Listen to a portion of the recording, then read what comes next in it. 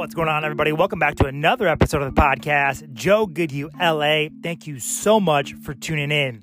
In today's episode, we're going to talk about the 5 things you need to get pre-approved for a mortgage to buy a home.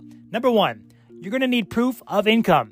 Buyers generally must produce W-2 wage statements from the past 2 years, recent pay stubs to show your income of year to date, as well as your most 2 years of recent tax returns.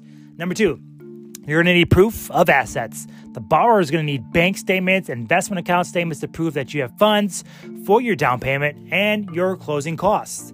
Number 3, you're going to need good credit.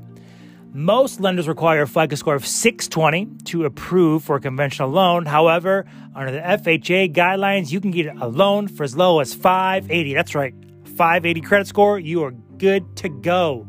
Number 4, you're going to need employment verification. Lenders going to want to make sure that they lend to borrowers with stable employment. Whether you're an employer or an employee, they need to know that you're not a high risk. And number 5, you're going to need additional documentation such as your driver's license, social security number to verify your credit report. Those are the 5 things you need to get pre-approved for a home loan. For the next step, be sure to tune in to the next episode. And as always, reach out to me for any questions you have for all things real estate. Have a great day.